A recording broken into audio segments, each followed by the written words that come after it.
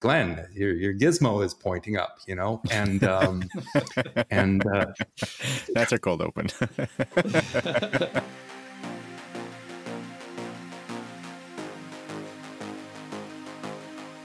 Hi, everyone. I'm Andrew.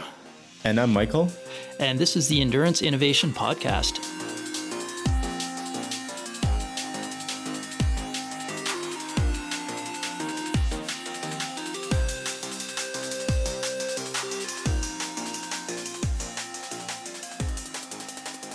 Hey, everybody, and welcome back to Endurance Innovation. Joining us this week for his second appearance on the show, but probably more, maybe his fifth or sixth appearance in terms of me referencing him, is Mark Graveline. So, listeners, as you recall, Mark was on the show to talk about aero testing when he first came on. He was one of the original folks behind Nocio, who we spoke to also on the show probably about slightly more than a year ago.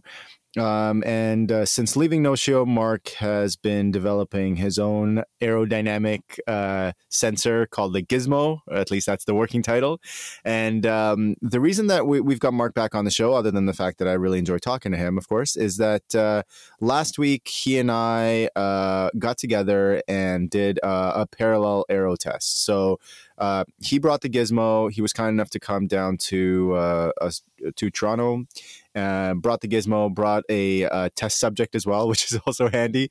And we ran this gentleman, again, as I said, in parallel using AeroTune, which is my preferred platform, and the Gizmo. And then we compared notes. And so what we want to do today is partially present what we found, what the similarities and differences in the platforms that we used, as well as talk again more generally about the differences in the platforms, and then maybe spend a little bit of time, talking about our favorite topic and where aero testing is headed, because we've covered where aero testing is, but it's always fun to speculate. So forgive the long preamble, Mark. It's really great to have you back on the show. Thank you very much for taking the time. Very welcome. It was a lot of fun. I guess we pinged several times over the summer, and we wanted to get together. And you talked about in your introduction there that we had developed this thing we nicknamed the Gizmo, but we also we've developed some technology, for example, that you put on the helmet or on other parts of the bicycle or on the body that could do some correlation of position to CDA. And we really I think we kind of got your curiosity there, and we wanted to get together and compare. Mm-hmm. So I actually drove down with my business partner, the guy that develops this with me. His name's Glenn, who, believe it or not, has been developing this with me all along, but has never really been formally aero tested.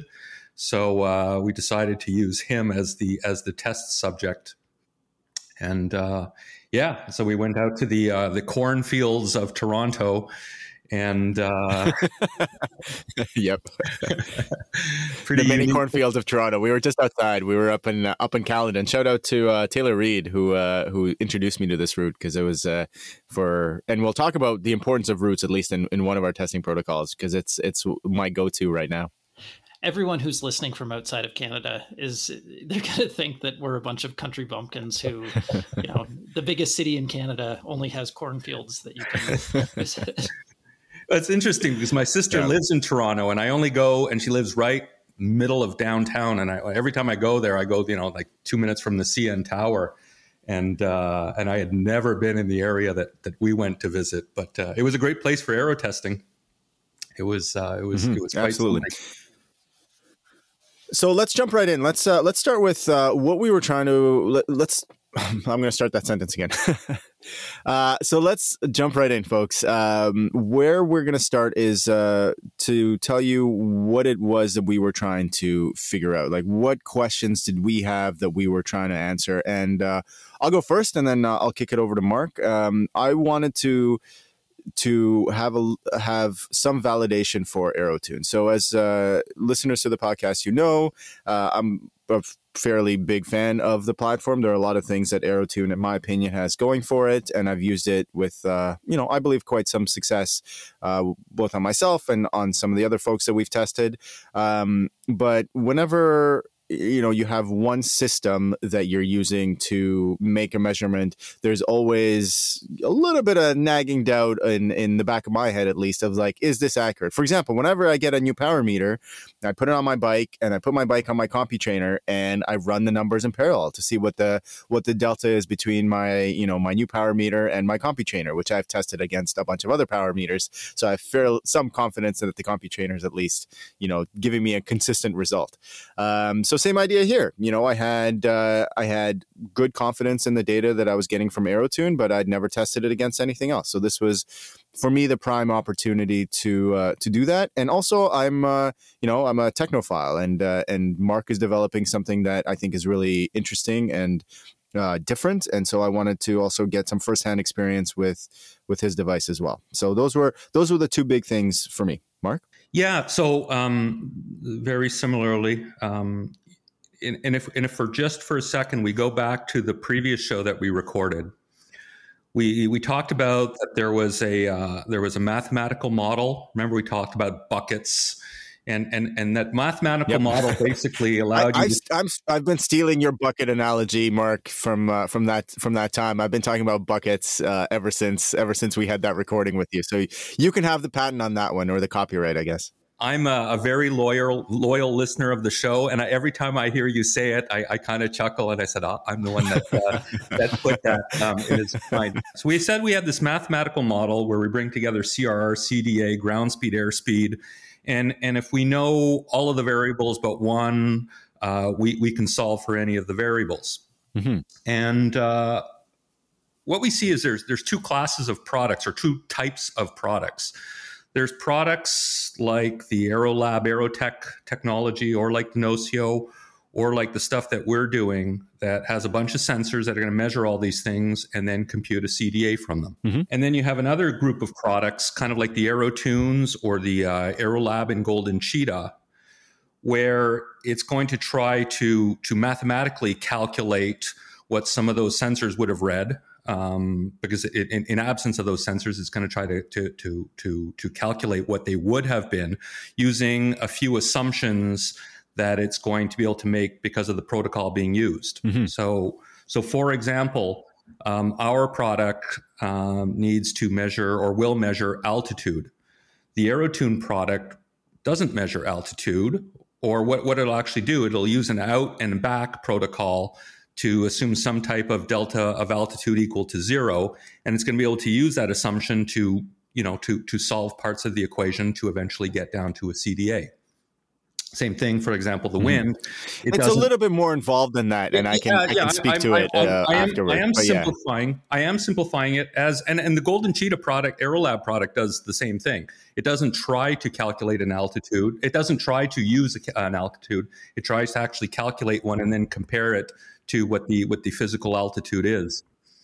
So same thing for wind. So what they'll try to do is they won't measure wind, but they'll try to, because it's an out and back, they'll be able to model the wind, and by doing that modeling, they'll be able to get to a CDA. Mm-hmm. So the advantage of these products is they don't require as many sensors. Okay. And if a sensor for some reason is misreading or is inaccurate or poorly calibrated, it can throw calculations way off. Right. Whereas, if you do something like a delta altitude is equal to 0, there's no mistake there. There's just no mistake. So two different approaches to solving the problem. The disadvantage of not using sensor technology is, you are more restrained by the protocol, or constrained by the protocols that you're using and the test sites that you're using. Yes. So you typically, if I look at something like AeroTunes, my understanding, and you can correct me, is, for example, they prefer something relatively flat. Doesn't have to be perfectly flat, but they don't want rolling hills. Mm-hmm. Okay. The Golden Cheetah Aerolab product, for example, which works in a similar way, but would work really well with rolling hills. So depending on the type of terrain that you have, one product might be more suitable than the other.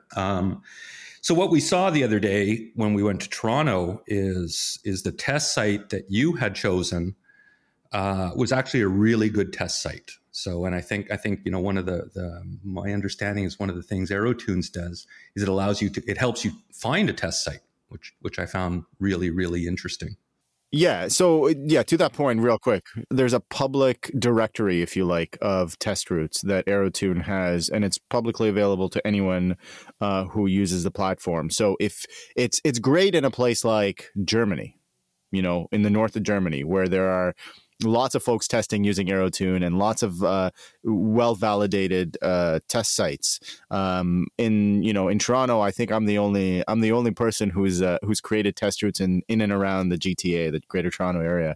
And so, anyone who wants to use AeroTune, wants to use one of the test routes that I've figured out works pretty well, they can use this directory on AeroTune. But a good test route is very important in the AeroTune platform. And when we had Sebastian on talking about how to do high quality aero testing, this was one of his top characteristics or top components, that a high quality route to get good data from AeroTune. So this was, interestingly, one of the differences between the Gizmo and AeroTune was that, and I'd love for you to talk about it, was that the Gizmo is perhaps less sensitive to the route, or maybe put another way, or maybe both these things are true, that it also it needs different things from a route than what AeroTune would like to have. Yeah, so that's actually interesting, because when we arrived at the test site, the first thing I did is I drove the test route, and it was relatively flat. And I said, this is not, I wouldn't say a disadvantage to the Gizmo, but it doesn't allow the Gizmo to shine. The fact that there was no elevation change, is something that we do relatively well at.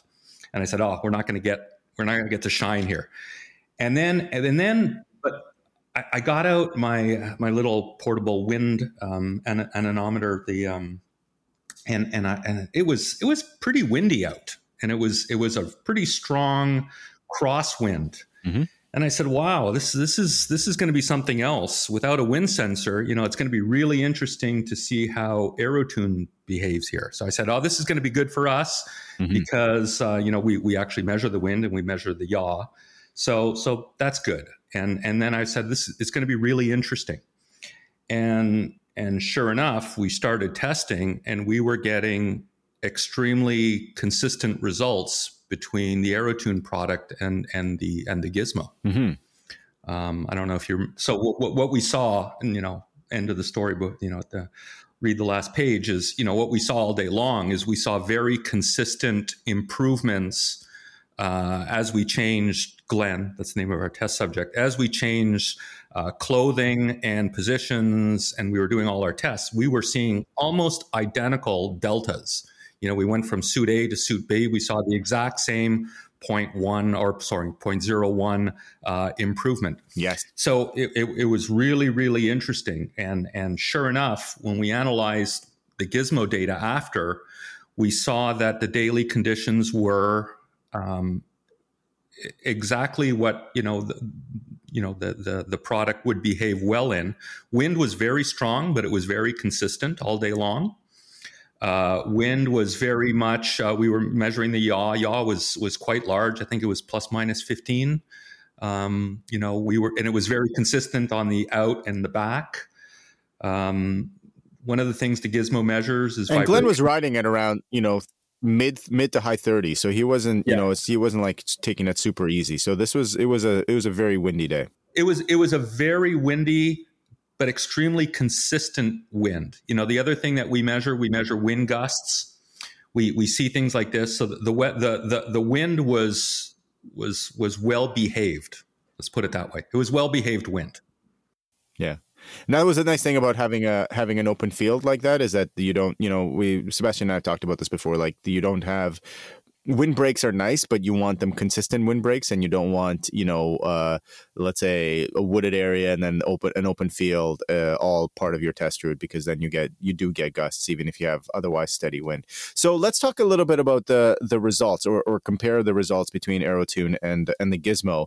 And you mentioned that the delta was really consistent, which I think that's the first thing that we want to see. Like if we don't get agreement in the deltas, I think there's definitely room for a conversation and try to figure out what it was why it was that we didn't see the same deltas. So yeah, listeners, once Mark and I sat down, in our respective areas and over Zoom compared our notes, the deltas were the same. So when Glenn changed clothing or changed position, we saw the same change in his CDA. What wasn't the same were the absolute values. So there was actually a kind of a non-trivial difference between the absolute CDA values using AeroTune and using the Gizmo. And if I remember correctly, Mark, the Gizmo showed a 0.02 lower CDA, or an arrow point. So it would be 2 arrow points if we're speaking the AeroTune lingo, where the Gizmo showed a lower CDA than AeroTune did. And I believe we corrected for rolling resistance, or sort of did, and for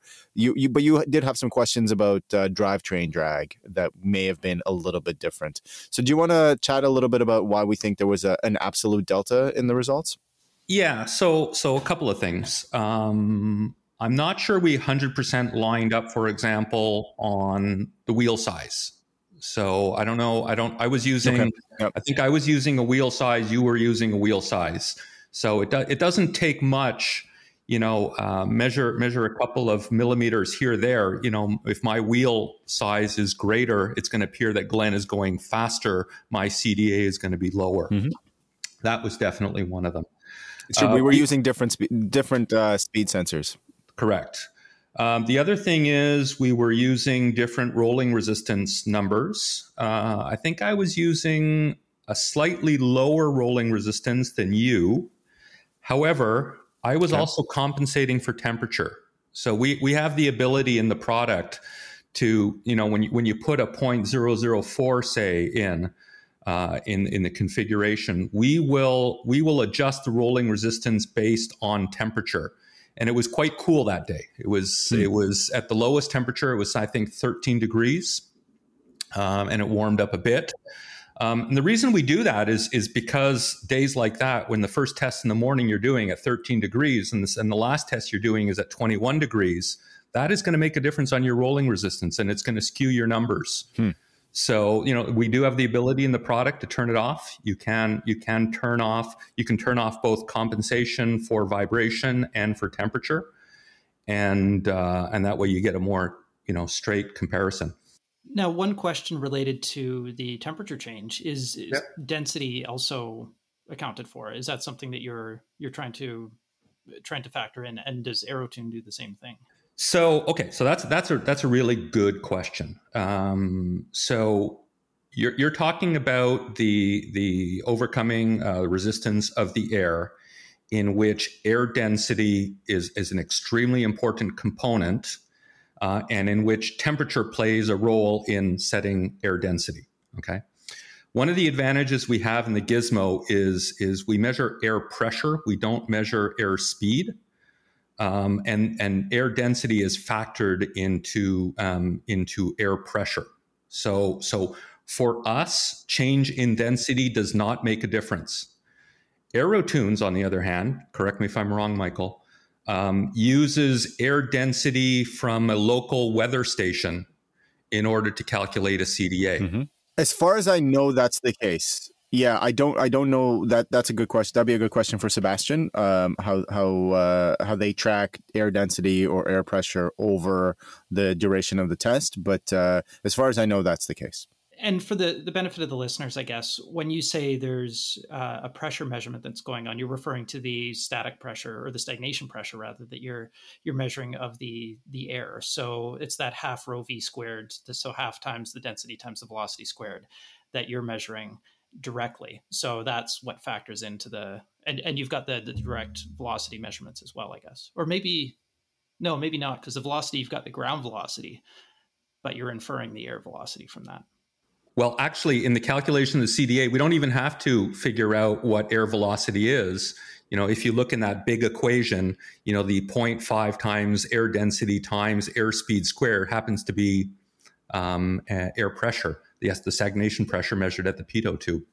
So we are completely we're not impacted by changes in air density. Those are included in the air pressure measurement. Mm-hmm. Whereas if your air density is being measured at a weather station, the air density where the rider is and the air density where the weather station is might be slightly different. So I'm not saying that's a big factor, but that definitely is a factor.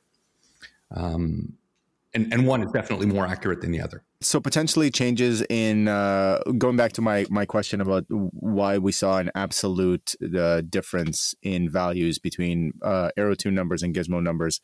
One potential is the coefficient of rolling resistance. And this goes back to your buckets analogy, Mark. Like, it's so important to get all of these buckets right, and some more than others, that if you have, fairly minor changes in one or errors, let's say in one, then you get errors in your end result, right? So this is something that I've been trying to communicate to folks for this whole time that we've been talking about aero testing, is that you need quite tight controls over all of these buckets in order to get meaningful, accurate data.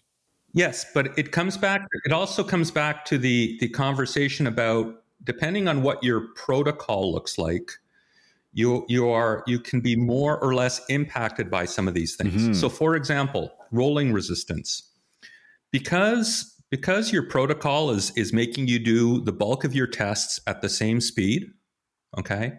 If your rolling resistance is off, it'll be off by, the impact of it being off will be consistent from test to test to test. So, whether, so when it totally agree. So your absolute numbers will be slightly off, but your relative numbers from test to test to test will be fine. And that was probably a pretty big difference between what we were seeing between your numbers and my numbers. Mm-hmm. Same thing for, we touched on it, drivetrain efficiency. Okay. We used a different drivetrain efficiency number than you were using. So, you're putting, power is being measured at the pedals. So let's say Glenn was putting down 200 watts. But, depending on how well maintained his drivetrain is, he might have only been getting, 190 watts at the wheel. Okay. And 10 watts were being, let's say, Glenn's pretty good at Adam Kieran would be mad at you for that number. That would have been that's a poorly maintained chain. Okay, so that's we need some better lubricant. I'm joking. I'm just being a jerk about it. Our estimate was 2%, so that's the default for AeroTune. And from my understanding is if you do have reasonably high grade components and your chain is in good shape, like it's not worn and it's well lubricated and it's not, there's not dirty, there's not crap in it, then 2% is optimistic. I think it's optimistic, but I do think that it's very possible on a well-maintained drivetrain. One thing that I would be really interested in seeing at some point, not necessarily from you, this is just kind of an open call to action, I guess, for everyone who is developing these devices, but looking at the uncertainty analysis and the error propagation through the different measurement techniques. So this is something that I can thank one of our previous guests and business partner and friend of mine, Sean Peterson, for. But he taught an experimental methods class that I took in one of my many years in university. But it's really interesting when you start to dig down into the equations and look at the impact of measuring different variables with different levels of accuracy. So if you have a certain amount of error on your density versus a certain amount of error on your velocity, because of how the equations come together, they can have significantly different impacts overall on the final answer. Mm-hmm. And in some cases, as you mentioned, Mark, if density cancels out, or if you're measuring it in a method that essentially invalidates or just gets or bypasses some of the assumptions otherwise, then you can actually have no impact from experimental error. So I think it'd be very useful for a lot of people, for maybe a collaboration across different companies and different providers, to do a bit of a white paper to explore the different variables and how this impacts your final accuracy of what you're measuring. And for us testers, that would be tremendously useful, because then you have a pretty good idea of like, okay, well, I have, a half dozen variables that I need to control. Where do I really need to be careful? Like we talked about, and I think, Mark, this was your point last time you were on the show, that elevation is critical, and for obvious reasons, because it has a very large impact on power required to move a certain velocity, and getting it right is really important. But then on other things that to Andrew's point, if they're less relevant, then as a tester, you can accept the error because it doesn't affect your end result error very much. So that's interesting because, one of the things that we see, that we're seeing, because of the fact that we're measuring everything, we can see sometimes these errors. We'll do a 5-kilometer rolling hills test, and we'll actually see where some of the errors are being injected because, for example, when we're going up hills, when we see our CDA decreasing as we're going up hills, or we see CDA increasing as we're going down hills, we know that there's something wrong. We can figure out where the errors are coming from because, gravity is gravity. So, we can see. And this is one coming back to our drivetrain efficiency. I know Glenn's power meter does read slightly high. Okay. And that's why I was, and the reason I see this is because, I've seen him before going over hills and said, no, that just doesn't work. That when you're going up a big hill, the air drag is actually very low. It's mostly gravity. It's getting you over. Mm-hmm. The power meter is reading too high or too low. You can actually see that on some types of terrain, which you're not going to see on a flat terrain. Sure. Now, could that actually be the impact of cross-chaining or changing like variable drivetrain efficiency, where you've got your chain stretched out over a non-straight path, for example, where something that we assume is positive, like assume is constant, like rolling resistance, becomes a variable factor in this? Yes. Got to bring Adam back for that one. So that's actually an interesting one, because one thing that we do is we actually we record all your DI2 or ETAP shifts, and we have done analysis of, if you were completely cross-chain, do we see loss of efficiency in the system? Let's assume that you're riding along and your CDA is constant and everything is constant, but we see things changing. Can we explain it by cross-chaining, those types of things? So we do actually record all that data. We can come back to this later in terms of the analysis, Michael. We were looking at the different ways of analyzing the data, and you had a number, you had a 0.27 or 0.25 or whatever. Yep. And I had let's say a 0.25, but I also had, kind of like a continuous CDA number where you could see CDA varying over time. And when there was a variation in it, try to explain why. And then you could overlay, for example, was there vibration on the road? Did I hit a pothole? Or was there a gust of wind?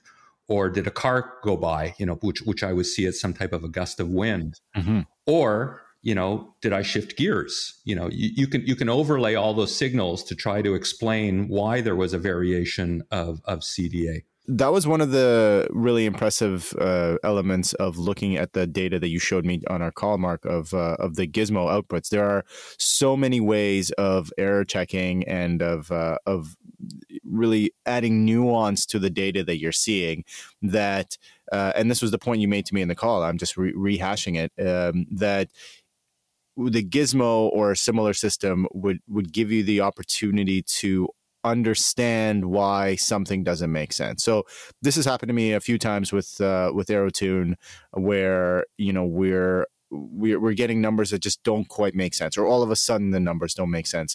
and troubleshooting them. I mean, I've had many conversations with Sebastian about this, and he's definitely helped me understand it, how to do this.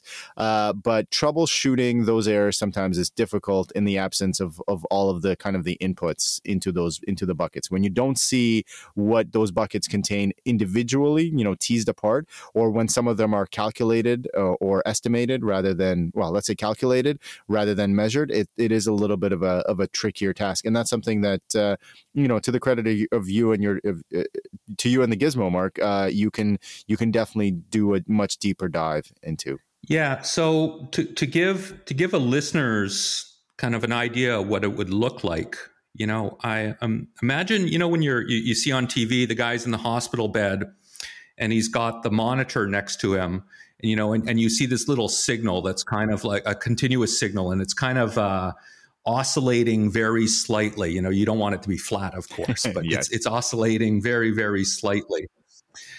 And that is actually what our CDA signal looks like. So the first thing you do is you go in and it tells you your CDA was, let's say, 0.26. It just gives you a number.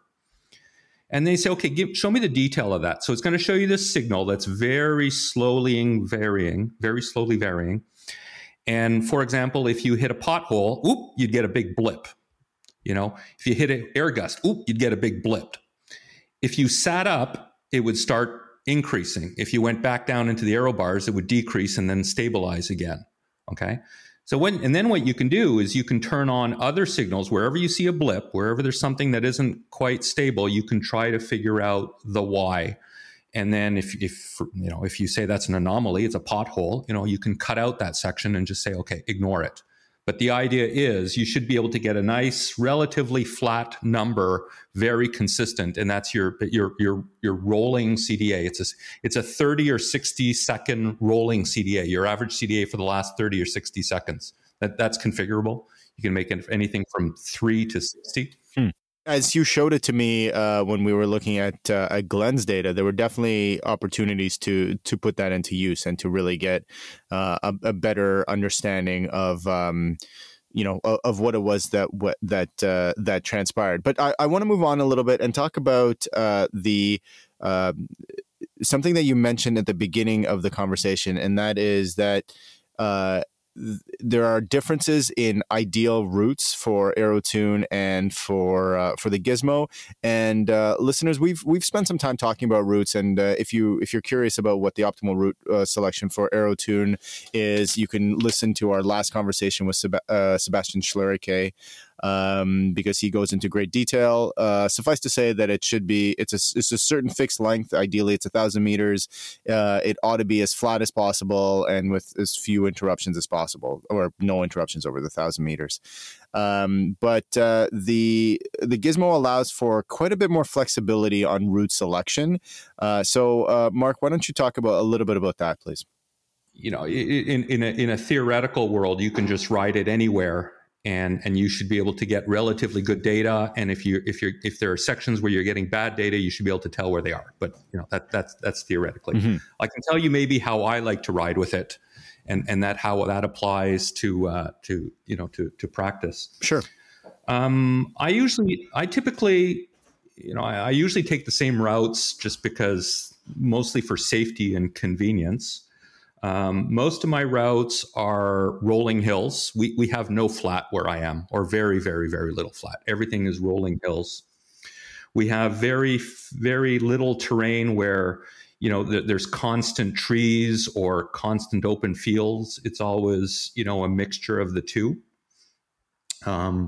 So, I've given up on trying to pick my routes for aero testing, and I just rely on the Gizmo to be able to figure things out. What I typically do, I like to use 4 to 5 kilometers, as short as 2.5, but 5 kilometers, and for a couple of reasons. One, I like to mix my aero testing with my actual workouts. I rarely do a workout without aero testing, and I rarely do an aero test without a workout. So I'll give you an example. Yeah, yesterday I did 4 times 5 kilometers out, 5 kilometers back, and the first one was just a warm up. The second one was Z2-ish pace. Then I did some tempo on the third one, and I did some threshold on the fourth one. Mm-hmm. And on top of that, so the warm up, I was wearing a regular suit. Then the second one, I kept that same regular suit, but I was trying to hold the position much tighter. On the third one, I put on a skin suit. And then on the fourth one, I started playing with head position. So I did 1 kilometer, it was a 4 or 5 kilometer out and back. I do 1 kilometer normal, 1 kilometer turtling my head, 1 kilometer shrugging my shoulders, and then back to normal. Okay. And so I did that for the out and for the back, and that was at threshold. And then I just take all that data and I looked at it afterwards. And what I was able to see is the difference between my warm up and my first, I don't know about you, but typically my first run of the day is always slower than the other ones. Yeah, I find that with me, but also with people that I've tested, that the first couple of passes while people are getting settled in, they're not the highest quality data. I don't know if other aero testers have seen this, but it takes a little bit of getting. It's almost like comfortable with your position and warming up into the position. Yeah, absolutely. And it's very consistent. And for me, I attribute it to two things. One is the tire warming up for that first time is part of it, but it's also the body, you're much stiffer, and you can see it. I have more trouble generating the power on that first, I feel stiff and I have trouble generating power. And, even if I wasn't looking at my power meter, I'm always 30, 40 watts on the same effort on the warm up. So that's part of it. But then I was able to see even on that last interval when I was keeping my head normal, when I was shrugging it, when I was turtling it and going back to normal, I could see, the CDA signal going up and down. And I was able to correlate it to the head position, because as we talked about, we do have an IMU in the helmet. And we were able to, it was a nice, clear thing. So I did both things. I did both my aero testing to see, the changes in CDA, changes in position, but I did somewhat of a workout at the same time. And this is something that I really want to highlight for the listeners. And this is, I always try to think of stuff, anything we talk about on the show is how accurate it is and how useful it is. Right. And so one of the challenges with aero testing, like in the context that I do it, where it's a dedicated session and we tightly control A, B, and C and your power and your speed and the location, and you can't really do a workout while doing this. I mean, it is quality work. Usually we're riding right around race pace, so it could be, a specificity kind of workout, but there's also a lot of turning around and a lot of dead time. So it's a workout, but it's not really a very structured workout. And so the potential to be able to aero test while doing a workout and then analyzing the data post hoc is tremendously useful, because then you can have, rather than dedicating, your morning or your afternoon or a good chunk of your day to aero testing, you can go and do your thing, do your workout, and then after the fact, analyze the aero data that you've collected. And that is tremendously useful if you're going to do this with any kind of regularity, which is vital, because even if you have all of the variables controlled and you have a perfect day and everything goes well, depending on how much energy your test subject has, you may only be able to test, a half dozen, 6 or 7 or 8 positions or equipment orientations, configurations rather, but maybe you want to test 20, right? There's so many things you can change from a position and an equipment perspective that you may want to do more than that. So a lot of people end up coming back and testing more. So with Taylor Reid, for example, we did 3 sessions where we tested a whole bunch of things, but they were 3 dedicated aero testing sessions. Whereas if you can pull it off in such a way that you can, incorporate that into your workouts, you can do, you can almost test every single time you ride, which is something that's super interesting for me. And going back to our conversation with Kurt Bergen-Taylor, I know when he's working with Cycling Canada,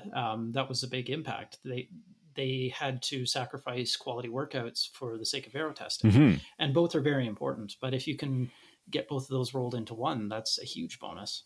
Yeah. Yeah, so you can, and you can go back and forth. So, for example, when you want to do very coarse testing, you can just be doing it during your warm up. You want to try two different helmets, okay? So you do half your workout with one, you do half your workout with the other, and you compare them. And then if you want to refine things, like if you want to start measuring things that are going to be very, very, very small in difference, well then you can start tightening up your protocols, where you can make sure that if there is a bit of error that's being injected, for example, in altitude or other, that you'll be able to see it through a tighter protocol. Well, then you tighten up the protocols. The other thing that's quite surprising is I see this people that go in the velodrome and they get tested in the velodrome, and they're almost holding a perfect position for those 6, 7, 8 laps that they're doing in the velodrome. And they're doing it, I don't know, let's say high Z2, low Z3. So they're able to hold that position. But guess what? Put them out on the road, make them ride at threshold, which if they're doing, for example, a TT is what they're going to be riding at. Well, they're not in that position anymore. We all know a pretty famous Canadian triathlete. His cycling dynamics are quite different on a very smooth velodrome and when he's fighting the bike out on the road. And there's a lot of people like that. There's true. And head goes in all kinds of positions, and so sometimes it's nice to be able to test it in, I don't want to call it real world, but more, less controlled conditions. But you can always, then when you want to get uber precision, you can start tightening up your protocol in order to, to be able to either identify, errors or inaccuracies. The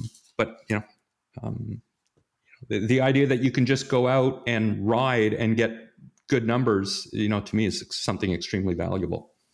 One other thing I want to talk about, and I think we definitely covered it the first time you were on, but I think it's worth rehashing, Mark, is the way that the Gizmo uses IMUs to get more accurate data. Now, you talked about having the IMU on the helmet, which is really useful because and this is something we've talked about on the show, that head position is so very important to not everybody, but most people will have. For me, I'm very sensitive to head position.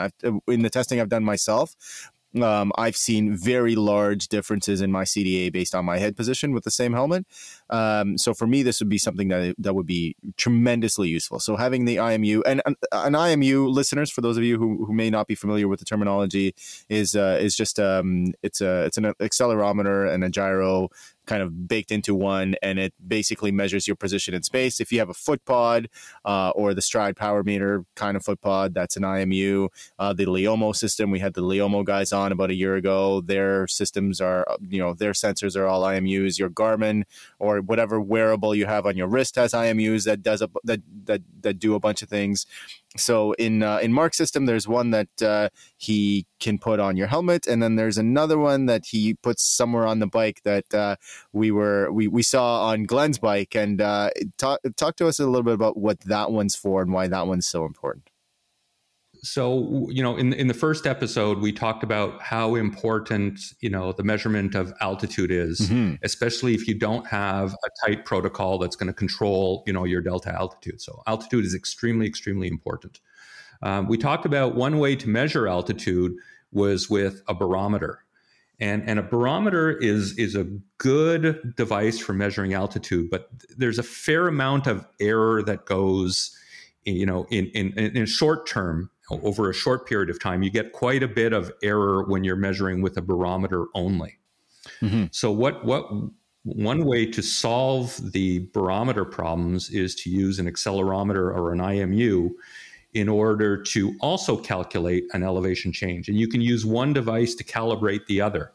So you can use the IMU, you can use the barometer that's measuring somewhat accurately over a long period of time to calibrate the IMU, because the IMU might have been installed with a slight inclination. Let's say the IMU is inside the gizmo, and there is one inside the gizmo. It might not be perfectly flat. It might not be perfectly horizontal. It might be, I don't know, a degree or two off. Mm-hmm. So you have to be able to calibrate that. And, for example, the calibration of the IMU with the barometer actually works quite well. Okay. The problem is if you have an IMU inside the gizmo, it's a little more subject to road vibration and those types of things. So if you can put an IMU elsewhere on the frame, then you start getting, another signal that has its strengths and weaknesses that you can use to calibrate the other ones. So, and then finally, if you put an IMU in the helmets that's detecting, the guy tilting up and down or left and right or turning his head like I do, that's great, but you have to be able to differentiate the movement of the head from the movement of the bike. Mm-hmm. So all of a sudden you see that accelerometer starting to tilt up. How can you tell if it's the guy that actually tilted his head, or is it because the road started tilting up? Mm-hmm. Okay. And if you're running on flat, of course, it's not an issue. So the sum of these different sensors, when you put them all together, you can really figure out what is going on. So what we do is we try to get a very accurate measurement of the inclination of the bike, and then we're able to get a very accurate inclination turning of the head based on, we know that the reference, i.e. the bike, is being properly measured. So I can think of... Did that make sense? Absolutely. I can think of one person who is going to be so happy to hear this kind of measurement going on. And this is Ken Fife, who's a good friend of mine. But he, for years, has been telling me about how much he hates the typically over-smoothed head unit altitude that you get, where you go over the top of a hill and it's still showing 8% grade because it's averaged so heavily. So he will be, just for his own reference, he will be super happy to hear this. But it's neat to know that it can be used as an additional signal to essentially reduce that noise in the measurement that you're getting and to validate or cross-check some of the other signals that you're getting. Yes, because and even look at your barometer. Do this nice long, 8K loop over and over and over, and look at it in Garmin Connect, and it'll look like your elevation is actually increasing. You just see it going up, and that's just because of it's drifting, and that's just atmospheric pressure drift. Mm-hmm. So you have to compensate for that. Then again, but IMUs, they have other problems. Hit potholes. They go wonky for a fraction of a second. Do like Glenn, and he kept on knocking it off the bike, or at one point, and you see it in the signals, he hadn't installed the gizmo horizontally. Glenn, your gizmo is pointing up. And that's a cold open.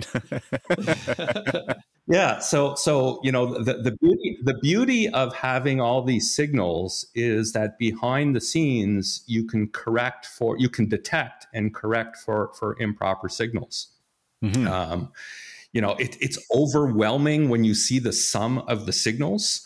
Like as I showed you the other day, Michael. Yeah, my brain was hurting for like an hour after that demonstration. There were a lot of plots on that screen that you showed me, Mark. Yeah, but so what it's going to be at the end, it's going to be a number. Okay, mm-hmm. and if you want to drill into that number, you say, okay, here is the number, and see here is how it varied for 60 seconds. And they say, oh, okay, what happened here? And then drill down and drill down and drill down. And some people will want to drill all the way to the bottom of the data, mm-hmm. and have the ability to understand the data. Some people are never going to go that low. Mm-hmm. Okay. They just want to see the number. The other thing is when we see the number that is very stable, we can say, okay, here's the number and here's a confidence score. Yeah. Here's a confidence score of 10. This number was extremely reliable. It correlated between the two IMUs, the barometer, everything made sense. This is a perfect number. Or you might not want to trust this number. You might want to look elsewhere. So once you have all the underlying data, it's much easier to take good underlying data and simplify it than just having a number that you can't explain. Mm-hmm. And it's wrong, but you can't tell why. And I think that's a key to the success of this part of the industry, because let's face it, most people out there aren't engineers, don't want to be engineers, and I totally understand that mindset. But they don't necessarily want the data; they want the final answer. So if they can have a simplified experience where now they're having a lot of these decisions or a lot of these challenges taken care of for them, then it's going to be a much better experience. And I think that's what's been lacking with a lot of these aero sensors in the past, is the ability to drill down and get actionable data. So you're delivering that on a platter. Yeah, and we also have to remember, our goal in the short term is not to create, a commercial product that, we're going to sell in boxes, to any Joe. Our goal was to develop testing technology, to work with teams, to work with aero coaches, and over time, this is going to be easier and easier and easier to use. We have no intention in the short term of just selling this off a website and anybody that wants to buy it can. Mm-hmm. That's not our short-term plan. Yeah, that was going to be my question. Is like, it's the same question I asked when Nick and Phil were here talking about their wheels. And like, well, when and where can I buy one, right? And so you answered that question, and that's similar to some of the. There's a divergence, it seems like, in the market where folks like Aerolab, they're going that way where they're selling to fitters and teams, and then there are folks like Noshio who are selling direct to consumer, and they're trying to reach the end user market. And then AeroTune, of course, is sensorless and it's much less expensive as a result, and they're trying to reach everybody too. So it's interesting to see. I'm wondering if we're going to see a convergence, in a few years, or if it's going to be, if there's going to be one set of products that's tailored to one demographic and another set that's tailored to the other. I believe there's going to be convergence. Okay. I believe that, we're mostly working with, athletes and testers such as yourself. I think that as the numbers become, more and more accurate and the analysis becomes easier and easier, you're going to see more and more people being able to adopt it. Mm-hmm. This in its current state, it's not for just anybody, So, but I do believe you'll see it get easier and easier, cheaper and cheaper. Okay. Mm-hmm. I believe, there's some systems on the market today that I just don't understand the pricing of it. It's just way too expensive. I think the prices are going to have to drop significantly, and I think they can drop significantly. And that's definitely going to occur over time. Yeah, we didn't talk about it a lot, but I was really impressed by the AeroTune product. I was impressed in several ways. The one thing that I really liked about it, and especially we're talking about the consumer market, is how it guides you through the process. That I really liked. It guided you through, entering all the parameters required to do an aero test. It helps you document the test. It gave you feedback as you were going along. So, it would say, okay, let's start your test and let's get up to speed. Oh, we're about to start. Okay, we started. Mm-hmm. Okay, we finished the first kilometer, turn around. Okay, start up again, and at the end it gave you a number. So you knew that, okay, this makes somewhat sense. It gave you feedback during the whole session. I found that really, really, really well done. Unlike, another product that doesn't use sensors, for example, the Golden Cheeto Aerolab, that one you can do some amazing things, but when you're out in the field and you don't have experience and you make mistakes, you get back home and you find out that the data you collected was useless and you wasted 4 hours and you got to go and do it again. So the Golden Cheetah Aerolab is a great way of doing aero testing, but it requires more experience, whereas the AeroTunes product kind of held your hand through the process. So I found that, really good. it's great for fitters and for aero testers too, because when you're working with a new client, right? You're not there holding their hand throughout the process, and having all of this guidance from the platform and the app really ensures that you're getting a better quality result. There are fewer things that the individual can do wrong or can suboptimally, let's say, and that really helps, because at the end of the day that means you collect better data, and the feedback after each pass is also really helpful, because it is then you can make almost instantaneous decisions of whether or not this is worth pursuing, or you may not be able to on the spot or even post hoc drill down and see where the source of the error was, but you can see that there is a source of error, that there's a large source of error, because Aerotune reports their calculation for error percentage, and it does it live essentially at the end of each pass. So that is really helpful. I agree. And I also think it's a bit of a case of courses for horses, or horses for courses. Totally. Whatever the saying actually is, but if we gotta work on our colloquialisms, Andrew. We're not doing so well in that department. It's the cat calling the kettle black. That's the one, yes. So I think in some cases, though, it's extremely useful to have just the relative change. So if you're testing out a different tri-suit, for example, like that can be the information that you're after. But if you're trying to optimize your ride split and your power profile using a tool like Best Bike Split, then you need the absolute measurement.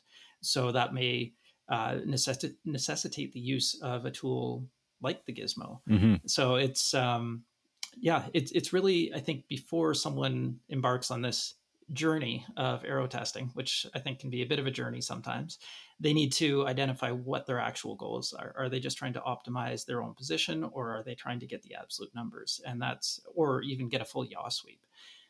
Because that information is very critical in terms of how you approach it. Yeah, we've talked about this a little bit before, that absolute numbers depend on conditions, right? And so, if you're going to do the thing with Best Bike Split, and Aerotune has a similar platform, and I think there's a lot of utility there, but I think it's very easy to become overly confident in the data provided by those kind of platforms, because they make a lot of assumptions. Mm-hmm. And this is we're getting off topic here a little bit, but if you're going to model aerodynamic performance, even if you have a hyper accurate CDA, it's conditions on race day are at best case they're estimates. Those platforms pull historical data, and even if you're doing the modeling the day before and you have some reasonable forecast, depending on where you're racing and depending on how good the forecasts are, and there are a lot of it's important. It's the error bars produced in that process, I think, are so large that having a super hyper accurate CDA as input into it is less important. And it kind of ties into my earlier point on error propagation. So if you're looking Totally. at the final result, the sensitivity of the different variables, or the sensitivity of the results to the different variables, is critical. So if your CDA is only a small factor compared to the weather, for example, then you're spending all of your effort refining one variable that has a 1% impact on your final result, where the things you can't control and can't easily measure might have a 5 or 10% impact. Mm-hmm. So it's diminishing returns at that point. What we found, and I don't think it's a secret. I did quite a bit of work with one of the pro tour teams, the world tour teams, I should say, Team Astana, and we used to talk CDA to the higher level directors, and they used to roll their eyes and they're kind of going, okay, what is he talking about? And they couldn't relate. What we would always give them was the number of seconds saved on the Giro TT final stage. So, you'd give them the number, okay, 0.21, and they just roll their eyes, and you go, okay, 6 seconds on that final stage of the Giro. So we actually developed we'll call it a best bike split type model that would take specific Grand Tour races or what do you call it? Days or etaps, stages, sorry. and it would actually model and be able to tell you how many seconds on that specific course, either a change in CDR or a change in mass or a change in CDA would cause. Very cool. So, Mark, this has been another very deep dive. I think, I have no idea what our listening audience is like, but I know that there are definitely a few who are big time nerds in this space. So, I think for those people, this has been a really interesting conversation. Hopefully, we didn't lose too many of our less less in-depth, aerodynamically in-depth listeners. But certainly for me, this has been a ton of fun and also professionally very relevant since, aero testing is becoming a bigger part of what we do. And I'm really, I know that you'll keep me up to date with what's going on with the Gizmo, and I'm very keen to get my own hands on a device when you're ready with it, because I definitely think that it's an excellent kind of arrow in the quiver of an aero tester. Was that a pun? Was it? No. Oh, it should. Oh, totally unintentional pun. Yep. Do they plow the roads in your cow fields in the middle of winter? We can do in the cow fields of Toronto. So Toronto does a good job, like Toronto proper. Where we were in Caledon, I imagine they do. You might. I don't know that you'd want to take like a nice low drivetrain drag bike out into the salt marshes of the Southern Ontario winter, because it won't be very low drivetrain drag for very long. So we and then you'd also have to be wearing a parka doing this aero test, so that might be interesting too. Hey, maybe we'll find out that parkas are actually more aerodynamic than skin suits. Wouldn't that be something? We could do some parka fat bike aero testing. We could. The joke is that the first time I ever tried AeroTune, I told this anecdote a bunch of times on the show, so I'm not going to bother, but it was a terrible result. And so the guys, Bjorn and Sebastian, who we were just talking to, the guys at AeroTune, they were making fun of me that I was wearing a parka doing this test, because then my CDA was so high. They're like, "What is he doing? Is he wearing a parka?" And so we'll give him some actual parka numbers if we want to test in the winter. No one takes Canadians seriously. Our plan for the winter is, we collected gobs and gobs and gobs of data this summer, and we're going to just refine the mathematical models to get better and better results, and we're also going to greatly simplify the usability of the product. That's a great winter project. And then, in the spring, we'll work with folks such as yourself to continue refining, the use of it, the accuracy of the numbers, confidence in the numbers, and show the ease of use that we might have improved over the winter. That's awesome. I'm really looking forward to it, because I do think, you and I, Mark, have talked about this offline, and I do believe that there is a good market for the service of aero testing, right? Until the devices and the kind of the end user knowledge gets to a level where anyone can just buy one of these things and slap it on their bike and go ride and get meaningful data. Until such a time, there's going to be room for services like what we provide and what lots of other folks, and especially in Europe, provide. I'm really excited to be kind of growing in that space and working with folks like yourself and getting more accurate tools to do what it is that we're doing. Actually, it's interesting because speaking of Canadian winters, so I did that test yesterday, and I talked to you about the turtling and the shrugging and that kind of stuff, and I had the numbers. And I sent them to Glenn, and I said, Glenn, we didn't do this test the other day when we went to Toronto. We were supposed to. And he's actually coming up to where I am right now tomorrow to do some testing. And the reason is we want to test, 3-4 head positions. Mm-hmm.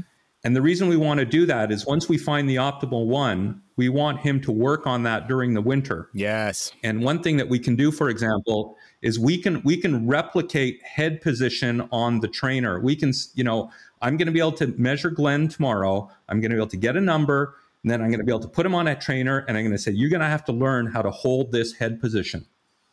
And and it's not obvious, like the turtling. Like No. I don't know if you've ever tried to turtle your head for more than 3 kilometers. It's hard, and it requires that you start playing with your pad position, etc., in order to make your neck more comfortable. I have some thoughts on that, Mark. We can talk about it offline about how to do that. We kind of came from Sebastian, but yeah, I agree. What I'm excited about is when your IMUs actually give a shock when you leave your preferred position. Yeah, remember there was like a laser helmet that whistled right when you moved it in a stupid way, but this is more direct. I like this solution better. So the IMUs. So actually, one thing that's changed, or that we recently finished the implementation of, is we're actually we're putting more data on the Garmin, so you can actually see your head position, a measure of your head position on the Garmin today, so you can see that whether you're moving it around or not. Cool. And the other thing that we're doing, we have a project going on with a graduate student where we're doing, when you're on the trainer, we're actually filming and doing a lot of image analysis of how you're moving around on the trainer and the head position on the trainer. And that looks like it might have some interesting applications as well. Well, when you're ready to talk about it, we want to learn about it for sure. Yeah, we'll show you some results in a very near term. It sounds like this is a good segue to a third episode that a third episode with Mark. Yeah, absolutely. So, Mark, thank you for, well, first of all, thank you for driving to the cornfields or snowfields of Toronto last week or 2 weeks ago, whatever that was, and then for sharing all the data with us, and for giving me that the confidence, at least in the deltas that I'm seeing from AeroTune, giving me another data point to add a little bit of context to it. And then, of course, for this conversation, which I hope that at least the aerophiles in our listening audience have really enjoyed. At the very least, at least other people probably caught up on a bit of their sleep. Well, hey now. No, I know it's a very niche topic. I suspect once again, I had a lot of people that had just rolled their eyes and go, "Oh yeah, whatever," Yeah. So with that, thank you to our listeners as well for tuning in and for continuing to listen. And if you fall into the Aero Nerd category, please hit subscribe. Tell your friends, like us, give us a 5-star rating and a review on iTunes, and tell your friends. Thanks, everyone.